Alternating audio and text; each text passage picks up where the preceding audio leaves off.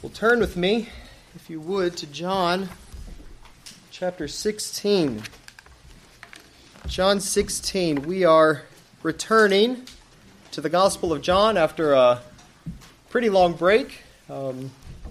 We took, I think, 3 or 4 weeks off, but this morning we are returning to the upper room where Christ has been with his disciples, preparing them for his cross and for the time he is away.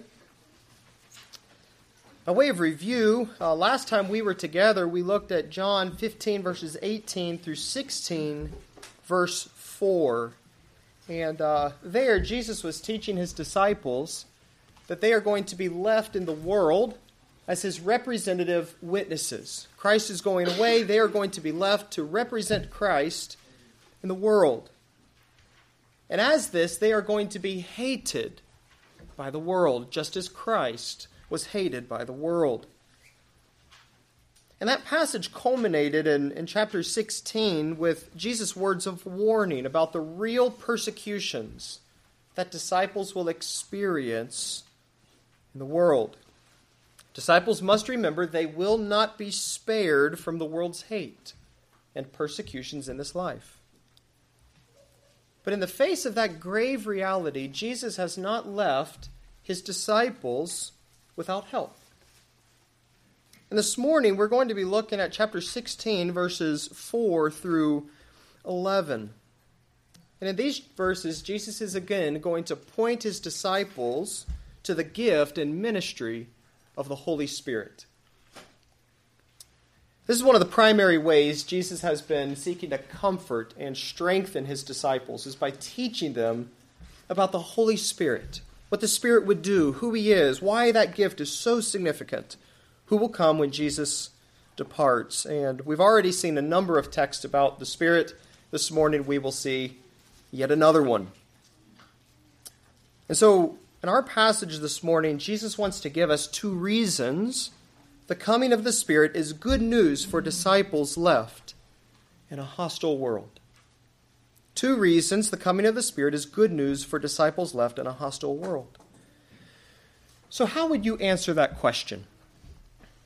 Why is the Spirit good news for you as a disciple of Christ? Especially as you're left in a hostile world. Why is that good news? Is it good news? Well, I hope by the end of this morning you will be able to answer that question. The first reason we get, I did not pass out the outline, did I? Where is my outline? I guess you don't get an outline this morning. Did I leave them up there? Just realized I didn't have them. Oh, well, Lord must want you to look at the screen. So. Huh? I don't think it's in my bag because I was digging around in there this morning. So we'll just use the screen here. I'll bring them next week if you want a copy. So, first lesson we get is in verses 4 to 7, which tell us that the Paraclete will be a gift far better than Christ's continuing presence on earth. So this is not the first time that Jesus has made this point that the gift of the Spirit will be something better than had Christ remained on earth. He made this same point back in chapter 14. If you remember way back there, we were there a couple months ago, which emphasized that the gift of the Spirit is so significant because as the Spirit comes, we will experience the abiding presence of God to an even greater degree. God's presence will no longer be located in the temple, but within each disciple. That's why it's so significant that Christ goes, that the Spirit comes. A new age will be ushered in, where we will experience the presence of God more intimately than had ever been experienced before. So that's the point Jesus made back in chapter 14, and this morning he's going to give us another reason why it is better that Jesus goes away and that the Spirit comes. The gift of the Spirit is very, very good news for disciples left to endure the world's hate as Christ's witnesses. And Jesus goes here because the departure of Christ has filled his disciples with misguided sorrow. Look at verse 4. Second half of verse 4, Jesus says, I did not say these things to you from the beginning because I was with you. But now I am going to him who sent me, and none of you asks me, where are you going? But because I have said these things to you, sorrow has filled your heart. Jesus says that he did not say these things to his disciples from the beginning. So what are these things that he gives us? Well, Jesus is referring to the hatred of the world and the persecutions that are coming on his disciples. And Jesus says that he did not teach these things to his disciples from the beginning of his ministry.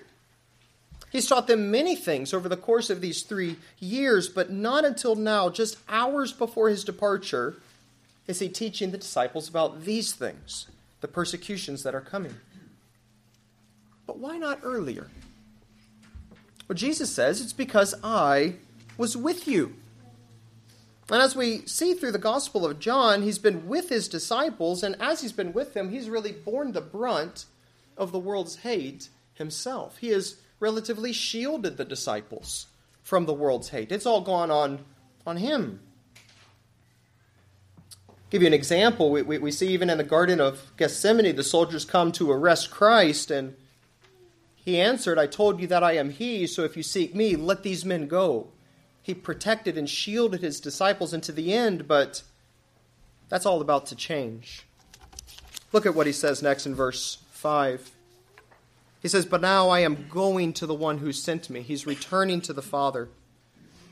And as Jesus returns to the Father, the disciples are going to be left in the world without Christ's presence. That means they're going to be directly exposed now to the world's hate. And that's why he tells them this. And look at how the disciples respond to these words. Verse 6. But because I have said these, verse 5, the end of verse 5. But now I'm going to him who sent me, and none of you asks me, where are you going? Now that's interesting, because the disciples actually did ask Jesus that very question just earlier. Go back to chapter 13. Peter asks him in chapter 13, verse 36. The exact question. Simon Peter said to him, Lord, where are you going? And down in verse 5, Thomas said, Lord, we do not know where you are going.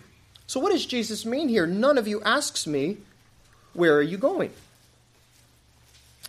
I think Jesus simply means that the disciples are no longer wrestling with that question. Jesus answered Peter's question. He answered Thomas's question. Over these 2 chapters, he has told them clearly he is going back to the Father. And so they're no longer wrestling with that question, is what Jesus means. They have something else that they are struggling with instead. What is it? Look at verse 6. But because I have said these things to you, sorrow has filled your heart. In other words, the issue at hand is not their confusion as to where Jesus is going. They know that now. But now it's their response of sorrow. Jesus' announcement that he is leaving and that they're going to be left in a hostile world has produced sorrow in their hearts.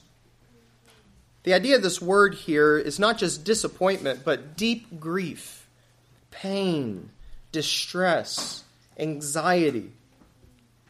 Later in this chapter, Jesus uses the same word for a woman when her hour to give birth has come.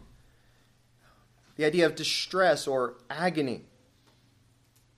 And that's how disciples feel here. This sorrow is what Jesus is going to target in the following verses, because it is misguided sorrow. It's inappropriate sorrow. They should not be sorrowing like this. This sorrow reveals a significant misunderstanding on their part concerning Christ's departure and what it will mean for them. So that's why Christ is about to teach them what he is. They have sorrowed, but they should not. And that brings us to verse 7, which explains that the departure of Christ is actually good news, because the gift of the Paraclete depends on it. Look at verse 7. Jesus says, "Nevertheless, I tell you the truth, it is to your advantage that I go away. For if I do not go away, the Helper will not come to you. But if I go, I will send him to you." He says, it's to your advantage that I depart. Literally, it is better for you. It is to be preferred that I go away. Christ, the disciples' Lord and teacher and Messiah and protector, is going away, and the disciples are going to be left in a hostile world. And Jesus says that is better. That's to be preferred. It's better than that I should remain. In other words, he's not leaving his disciples with second best. He's not leaving you as second best. Whereas the truly best would have been that he remained with us. No. It is better this way. This is actually good news. It should not result in anxious sorrow and distress, but with joy and confidence and a sense of abundant goodness that's in store for us because of it. But how so? What could be better than Christ's physical presence with us now on earth? What do you think? Jesus tells us in the rest of the verse. It's to your advantage that I go away, for if I do not go, the Helper will not come to you. But if I go, I will send him to you. It's better that Jesus departs, because if he does not depart, the Spirit will not come. The Spirit is the Paraclete, the Helper. This is the fourth Paraclete passage in the upper room. Jesus has been the disciples' Paraclete. The idea is the Paraclete is one who comes alongside to help. He's been with the disciples, helping them throughout his ministry. But now he's going and he's going to send another Paraclete in his place to be with them. And Jesus says that's better. That leads to a couple questions, doesn't it? Why does the Spirit come only after Christ returns to glory? Why does Jesus have to go away for the Spirit to come? And why is that better? So let's try to answer those. Look back at chapter 7. I'm going to do a little more turning because I don't have I'm sorry, I do have these on the screen. I forgot. You just don't have a thing. So here's the first question. Why does the Spirit come only after Christ returns to glory? Look at chapter 7, verse 38 to 39. Jesus said, "Whoever believes in me, as the Scripture has said, out of his heart will flow rivers of living water." Now this he said about the Spirit, whom those who believed in him were to receive, for as yet the Spirit had not been given. Why? Because Jesus was not yet glorified. In other words, the Spirit would only and could only come once Christ returned to glory with the Father. Well, why? Well, because Christ's return to glory signaled that he had accomplished redemption completely through his cross and resurrection. This verse doesn't mean that in the Old Testament the Spirit wasn't working. He was. It just means that the Spirit will not be given in this new way to indwell his people and then to come to empower them in this new covenant way that Christ is promising. The gift of the Spirit is what Christ secured as he died on the cross and atoned completely for sin and satisfied the Father's righteous judgment. Chapter 17, verses 4 to 5, Jesus said, "I glorified you on earth, having accomplished the work you gave me to do, and now, Father, glorify me in your own presence with the glory that I had with you before the world existed." And now, because of what Christ accomplished, all of God's promises of the new covenant age have been secured and ushered in. In other words, Christ's return to the Father signals that a new age has begun. An age in which God's purposes have been fulfilled. Sin has been completely atoned for.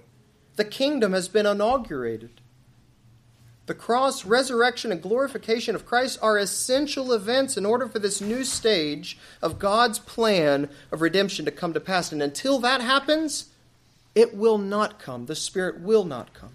He must be glorified, having accomplished all the Father's purposes. So that's the answer to the first question. What about the second question? Why is the Spirit, the gift of the Spirit, better than Christ remaining on earth? And the answer is that this age was long anticipated in the Old Testament. Today is the first day of Advent, for those of you who celebrate Advent for Christmas, and the first Sunday of Advent celebrates the prophecy, the anticipation in the Old Testament for Messiah and what he would accomplish. The Old Testament looked forward to a time when God's Spirit would be poured out on his sin-cursed world to renew it, to reverse the curses that were placed on it, to transform dead humanity into a new people filled with life. And that would only come through Messiah. Look at a few texts here. This age was long expected, what Christ is promising here.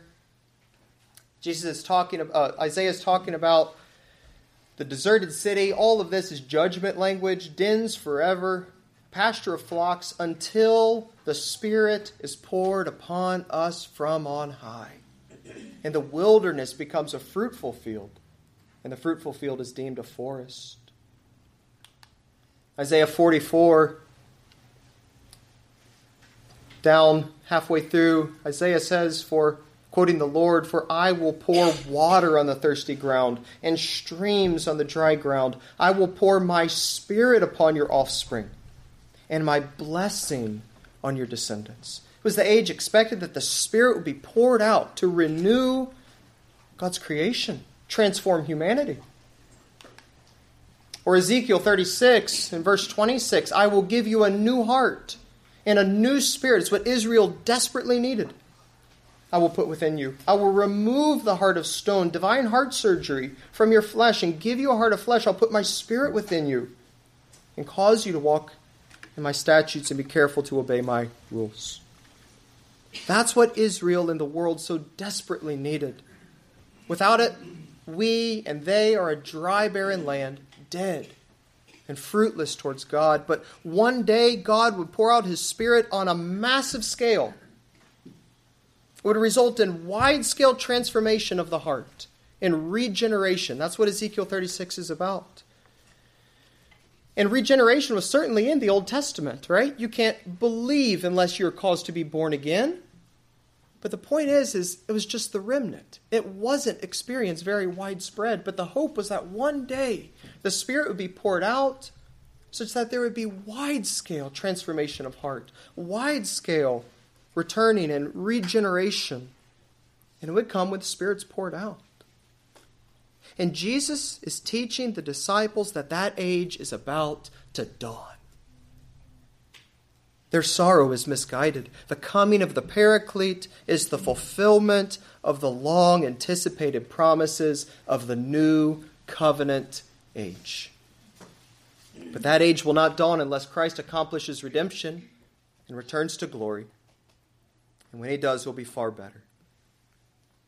So that's the first reason why the departure of Christ and the coming of the Spirit is good news.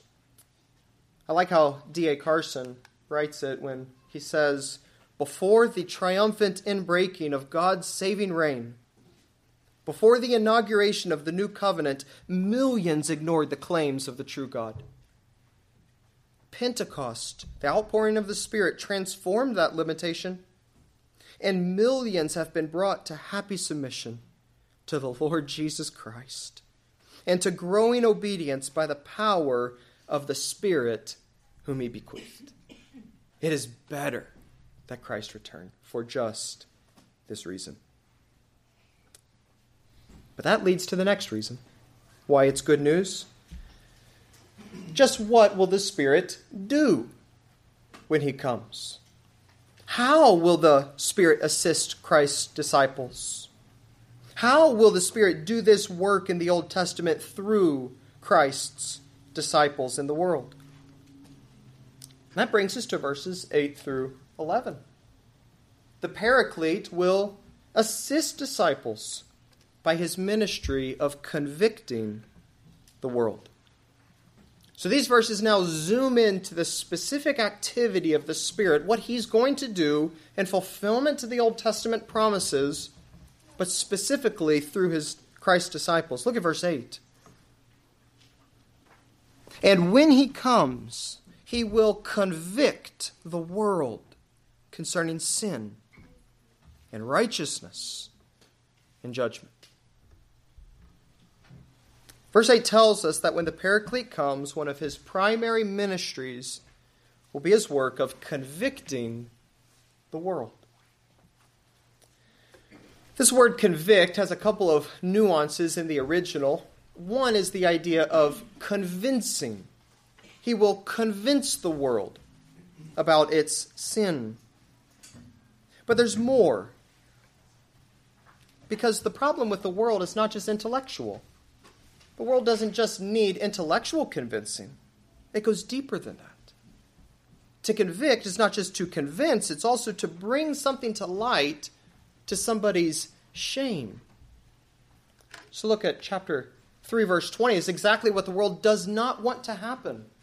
For everyone who does wicked things hates the light of Christ and does not come to the light so that his works should not be exposed. That's the exact same word. Convicted, brought to light so that they own it and know it and be shamed for it.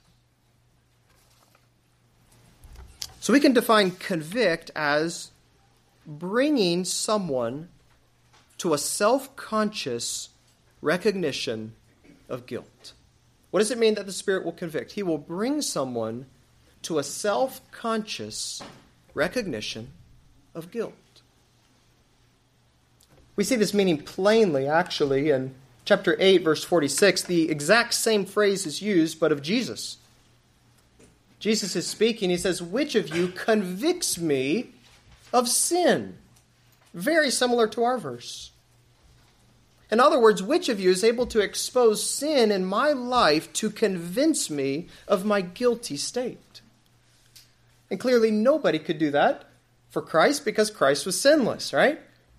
But this is just the Spirit's work. This is what he will do for the world. Look at our verse again. When he comes, he will convict, bring the world to a self-conscious recognition of guilt. And he'll do it for the world. Now, I'll ask you again. I've asked you many times, what is the world? How have we defined it? The world is not just this place we live, but a system that operates outside of biblical guidelines. Excellent. Parameters. Excellent. It's a system. We've said it's the system of rebellious humanity. Humanity in rebellion to its maker. That's where all of you once lived. The world. Throughout John, we discover the world hates Christ. The world is ruled by Satan. The world does not know God. The world's works are evil. And Christ's ministry, throughout Christ's ministry, it aimed at convicting the world of its sin. So we see in John 7:7, Jesus says that I testify about it, that its works are evil. Why did Christ do that? It was a ministry of love, wasn't it? Jesus did not come to convict the world to drag it off to final judgment. That's what we would expect. Come up, expose it, boom, nail him to the wall, you're done. John 3:17, God did not send his Son into the world to condemn the world. Oh, he came to convict the world, but not for final judgment, but so that the world might be saved through him. That was the purpose of Christ's ministry, but now he's going away, and the Spirit's going to come and continue that same ministry, a ministry of love for the salvation of the world. And this brings massive hope, because most people did not respond to Christ when he was on earth, did they? There was wide-scale rejection and unbelief. But the hope is that with the coming of the Spirit, that's going to be changed. And that many are going to be brought out from the world, just like you were, to faith in Christ. We'll look down now at verses 9 through 11. These verses will unpack the ministry of the Spirit described in verse 8. So verse 8 says, when the Spirit comes, the Helper comes, He's going to convict the world concerning sin and righteousness and judgment. And now we're going to learn about each of these individually. And Jesus will tell us what He will convict the world for, and then He will give us a reason why the Spirit will do that. So let's look at these one at a time. Verse 9 says the Spirit convinces the world of its sin because the world failed to believe Christ's witness. Look at verse 9. He will convict the world concerning sin because they do not believe in me. The Spirit will work to make the world know and be conscious of the guilt and shame of its sin.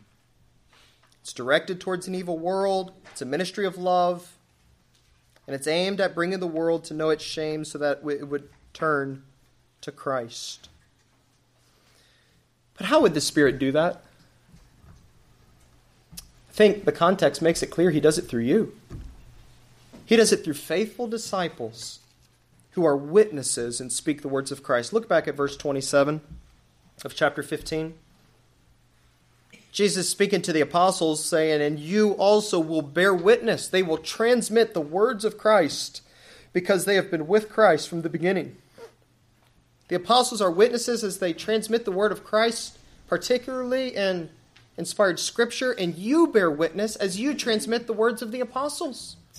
That's what disciples do. And it will certainly attract the world's hate. Look back at verse 20. Remember, I said to you, a servant is not greater than his master. If they persecuted me, they will also persecute you. That is what will draw the world's hate to you. You will testify about Christ. But this verse says that the Spirit will also be working and will be convicting, convincing the world through your testimony, bringing the world to a recognition of its guilt, which is why the last part of verse 20 is true. If they kept my word, they will also keep your word. There's hope. Some are going to keep your word of testimony. It will be because a powerful Spirit is working in and through you. But why will the Spirit do this? Look back at verse 9. He will convict the world concerning sin because they do not believe in me.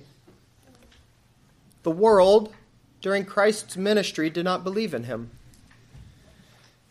If they did, they would have received His words about their sinful condition, right? They would have received His words about their guilt, but they didn't. And so, since the world failed to heed the words of Christ and believe in Him for salvation when He was on earth, the Spirit will now come graciously and in abundant mercy to continue this ministry of convicting the world for its sin. I think that's what Jesus means here. The very condition of the world hinders it from owning its guilt. But the Spirit has come to do what we could not do. Apart from this work, none of us would be saved. But because of this gracious work, there's much hope for this dark world. There's much hope for the lost people that are around us. And if you're a believer, it's because the Spirit did this gracious work in your life. He pressed on you the conscious reality of sin and guilt, leading you to look to Christ alone for your only hope. That's the confidence we should carry into this world that hates us. Into this world that hates Christ. The Spirit, the same Spirit that was on Christ, powerfully works to convict the world of sin. That's not all. Look at verse 10, what else the Spirit does. The Spirit convinces the world of its pseudo-righteousness because Christ is no longer present to assist His disciples in this task. So look at verse 10. It says, He will convict the world concerning righteousness because I go to the Father and you will see me no longer. Now, this verse is a bit tricky because we might be tempted to think that righteousness here refers to Christ's righteousness or something like that. But it's important that we see that all three of these verses are parallel to each other. right? And so that's going to direct us how we interpret. Just as the Spirit brings the world to a self-conscious sense of shame of its sin, so too the Spirit will bring the world to a self-conscious sense of shame of its righteousness. That's interesting. What's wrong with the world's righteousness? Why does the world need to be convicted of that? Well, one of the main hindrances in this gospel that kept the Jews from believing in Christ was their misguided perception of their own righteousness. They had empty, superficial, shallow righteousness, and they were content with that. And Jesus came to expose that. We see it in the empty temple system. They had this elaborate temple, and it was empty of true worship. Nicodemus was the teacher of Israel, and he was ignorant of something as basic as the new birth. The Jews are careful to keep the Sabbath, all the while rejecting Christ who fulfills the Sabbath. They claim they rely on the writings of Moses and seek to kill the one Moses wrote about. They have superficial righteousness, woefully insufficient and empty. See, part of conversion, turning to Christ, involves not only the recognition of your sins, but also the recognition, confession of, and turning from your righteousness. It involves recognizing not just that I have a few sins in my life, but a recognition that everything in my life, down to all the deeds of my righteousness, are filthy rags, woefully insufficient, and stained by sin. The best thing you ever did as an unbeliever merited your condemnation because it wasn't done with a heart of faith. It wasn't done to the glory of God alone. Before you were saved, any righteousness you had was superficial, not the true kind that God demanded. Conversion involves not only conviction of my sin, but the conviction of the emptiness and worthlessness of my righteousness. And until it does, I will not look to Christ alone. But when the Paraclete comes, he will convict the world about its false, empty righteousness. But why will the Spirit do this work? Look at the rest of verse 10. Jesus says, "It's because I go to the Father, and you will see me no longer." You see, so long as Christ was on earth, his mission consisted in exposing the pseudo-righteousness of the world. But now he's going. He says, you, disciples, will see me no longer. The point is, he'll no longer be with his disciples to help them in this mission of convicting the world of its false righteousness. But he will send the Paraclete to be with them to do this work. So how does the Spirit do that practically? What role do you play in that process? And we've already noted your role as witnesses to Christ, right, as you speak his word, but I think there's something else. The Spirit does this work not only through your words, but through your lives. Through your lives of selfless, Christ-like love. Lives which are characterized by true righteousness. A righteousness not of your own power, not a superficial righteousness, a true righteousness. And that primarily looks like a life of love for one another. Listen to 1 John. We should not be like Cain, who is of the evil one and murdered his brother. And why did he murder him? Because his own deeds were evil and his brothers were righteous. Look where John goes. Don't be surprised, brothers, that the world hates you. We know we've passed out of death into life because we love the brothers. Whoever does not love abides in death. As believers live transformed lives of self-denying, Christ-centered, others-focused, God-glorifying, Spirit-depending love, that the world's false righteousness is exposed. John says that's why the world hates us, but it's also the way the Spirit will work to convict the world. He'll convict the world through righteousness, through your life of sacrificial love. Let that motivate you to live that way. But that's not all. There's one more thing the Spirit will do that He'll convict the world about. Verse 11 tells us the Spirit convinces the world of its mistaken judgments of Christ, because the final judgment has already begun for the world and its rulers. Look at verse 11. Who convict the world concerning judgment, because the ruler of this world has been judged. The Paraclete will convince the world of its judgment. That is, the world's faulty assessments of Christ. This word judgment here has the idea of evaluating or assessing. This is how the world judged Christ. Do not judge by appearances. Evaluate Christ by fleshly appearances, but judge, evaluate with right judgment. And the world misjudged Christ, and it led to His crucifixion. But that wasn't an intellectual error. It sprang from deep in their hearts. A love affair with lies, a love affair with sin. It was devilish judgment of Christ. When the Spirit comes, He will convict the world about these false assessments of Christ. And why will He do that? Jesus says it's because the ruler of this world is judged. Who's the ruler of this world? Satan. The devil, we've seen it several times in this gospel. He rules the world because he holds sway in this world.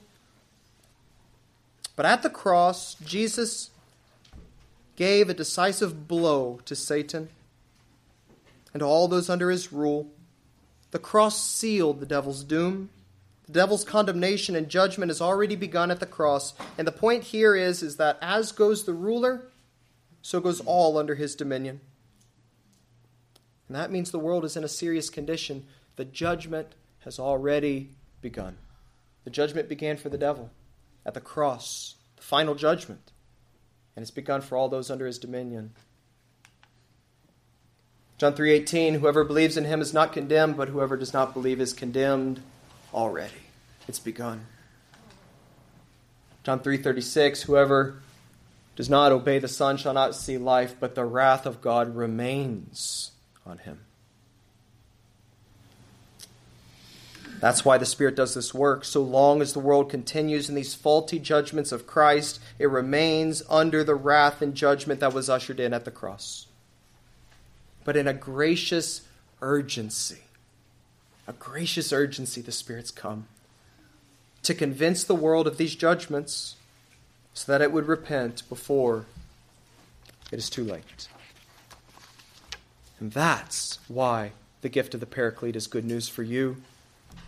Because you've been left in this world. It won't spare you from suffering. It won't spare you from persecution.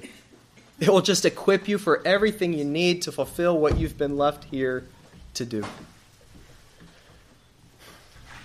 So we're out of time.